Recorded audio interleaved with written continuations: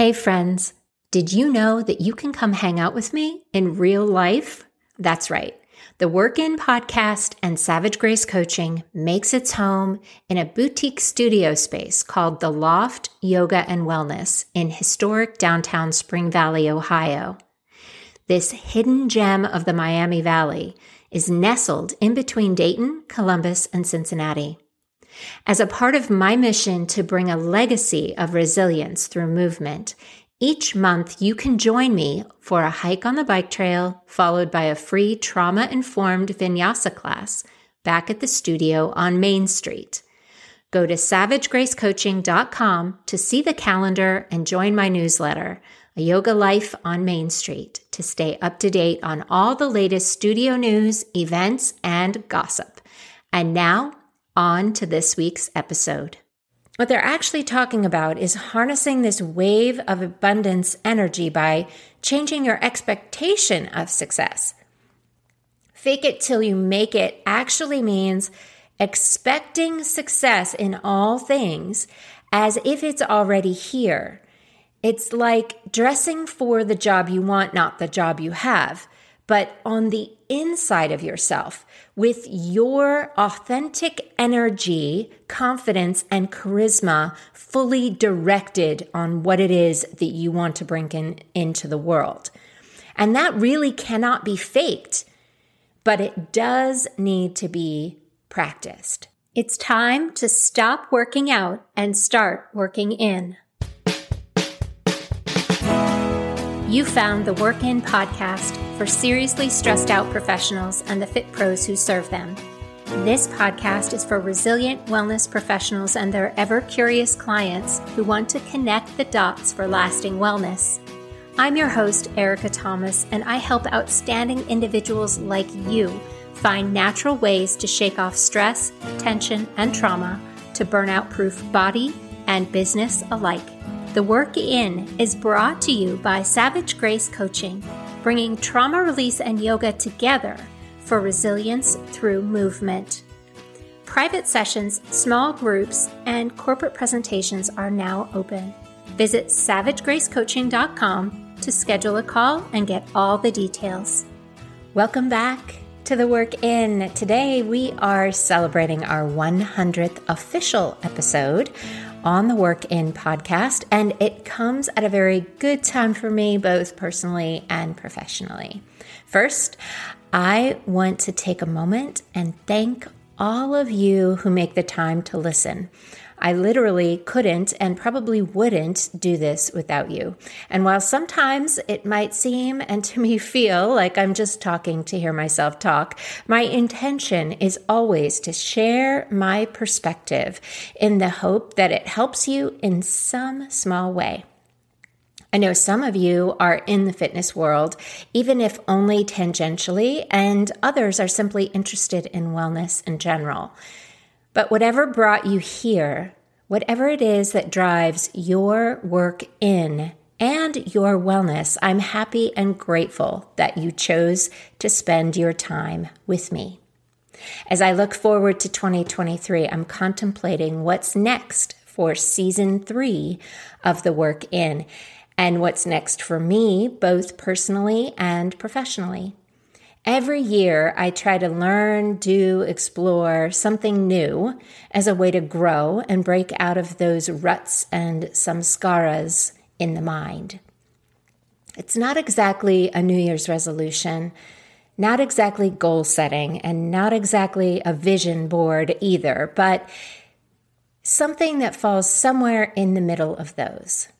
I have several ideas for 2023, and some of them have already begun. And that has me thinking about change in general and the energy and mindset around it. First off, nothing ever stays the same. Not moment to moment, day to day, week to week, year to year. Even if you try to stay put in your life with the same job or the same location, the same home, things around you will change.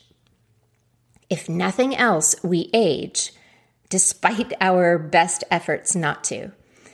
It actually takes some real commitment to stay in one place. I've heard other people say that you're either growing or dying.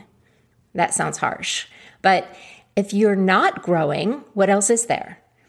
You commit to growth or you commit to stagnation. People choose not to grow because maybe they think it's hard. Because sometimes change is hard. But stagnation also takes real commitment. I happen to think it's actually easier to grow than it is to resist the energy of growth.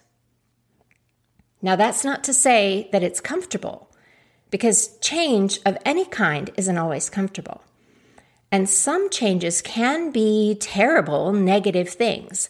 Loss, illness, trauma, divorce, death, destructive acts of God. On the surface, there's a lot of catalysts to change that can be catastrophic in nature, for sure. I believe, though, that all growth from change is movement toward abundance in some way. And if you don't choose what that change is, the universe will choose it randomly for you, sometimes in destructive ways. Big growth requires you to let go of something first, usually, as a catalyst to change, to make room. Maybe it's letting go of a belief or a behavior, maybe a relationship, a job, or a way of thinking. It can also be letting go of physical things, like clearing out literal space to do something different, like maybe cleaning the laundry off the treadmill or carving out a spot to plant a garden. Normally, I pick a new skill or fun thing to try at the beginning of the new year and just give it a go. Usually those things are things that are completely different from what I do in my job. That's really the way I look for balance.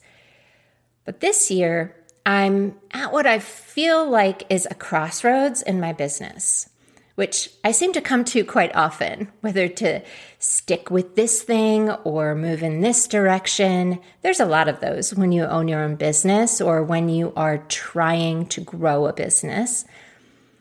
I've been getting a lot of positive feedback to shift into business coaching, possibly writing, and not just from family members either. Those are the things that I look for, right? It's always nice to hear positive things from your family, but often we always hear positive things from our family.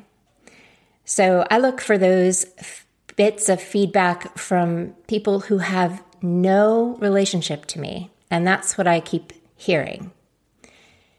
I've already started to shift my focus in this podcast, of course, from general population wellness and stress reduction to fitness industry professionals.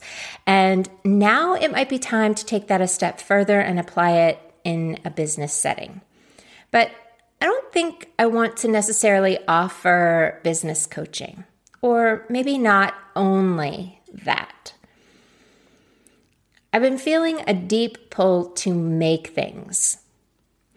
Creativity is one of my core values.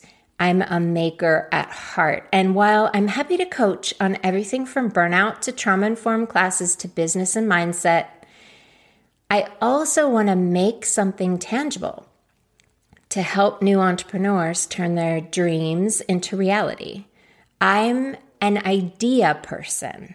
My strength lies in brainstorming new ideas and possible options. It's one of the things that I love applying when I'm teaching group fitness classes. And then letting people take what works for them, it's really an amazing feeling. It's hard to navigate the bootstrap business world, though, without some kind of map or a compass or both. Anyway, I digress. The point I'm trying to make is that sometimes change isn't necessarily totally different. It's actually an expansion of what you are already doing, or maybe a branching off of what you're already doing. And that's what this moment feels like to me. Have you ever felt like something was just a little tiny bit off, but you weren't quite sure what that thing was or how to fix it? And maybe you felt pulled in a direction or called, but didn't know why because that idea seemed totally out of the blue, and maybe it felt too easy.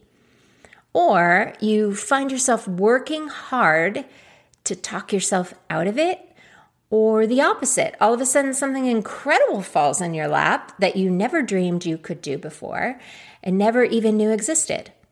What is your knee-jerk response to those things? Is it a, oh, no way, I could never do that? Or is it a, hell yes, let's go? I think what this comes down to is your openness to change. It's all second chakra stuff for those of you who are into that kind of energy. In the business coaching world, you sometimes hear this question: who do you have to be to get the results that you want? I've always cringed at that question because I happen to really like who I am. Not that I couldn't stand a little improvement, but I absolutely hate the concept of fake it till you make it. And those two feel very tied together. And the reason those things don't resonate with me is probably because they both have connotations with manipulative sales techniques and scams. And for me, I think both of those statements miss the mark a little bit when it comes to business success, because what they're actually talking about is harnessing this wave of abundance energy by changing your expectation of success. Fake it till you make it actually means expecting success in all things as if it's already here. It's like dressing for the job you want, not the job you have, but on the inside of yourself with your authentic energy, confidence, and charisma fully directed on what it is that you want to bring into the world. And that really cannot be faked, but it does need to be practiced. So who do you need to be successful, to get the results that you want? Well, that's your most authentic self, multiplied and open to change, magnified and refined, willing and courageous, because no matter what, there is no wrong decision you can make. If you follow your intuition for your business, your personal life, for whatever, and it doesn't work out, or you don't like the outcome, you can change the decision. And besides, you're the only one who can and should define your success. You have infinite choices to make infinite changes to craft and sculpt your most unique and creative life. And that is my intention too, with this podcast, with my business expansion, and in my personal life. So in keeping with that intention, I will be taking a brief sort of sabbatical through the holidays as I do some of that sculpting, life sculpting, if you will. I look forward to season 3 for the work in, returning January 2023. And I'd encourage you all to really take the time to explore what you want for the next year. Even as I record this, all kinds of new topics are bouncing around in my head. So this may not be a very long sabbatical, possibly just until Thanksgiving. Thank you all so much for listening and supporting the work in. I would really love to connect with you on social or maybe by email, you can find me on Instagram at Real Savage Grace and Facebook at Savage Grace Coaching. Please feel free to reach out and message, or even through my website, savagegracecoaching.com, where you can find all of our show notes from the Work In and lots of previous episodes. So definitely check that out, especially if you are trapped in the car on those long vacation holiday trips to visit family. And it would be amazing if you could like and share or give me a 5-star review on Apple or Spotify to help others learn how they can stop working out and start working in. See you soon, everyone.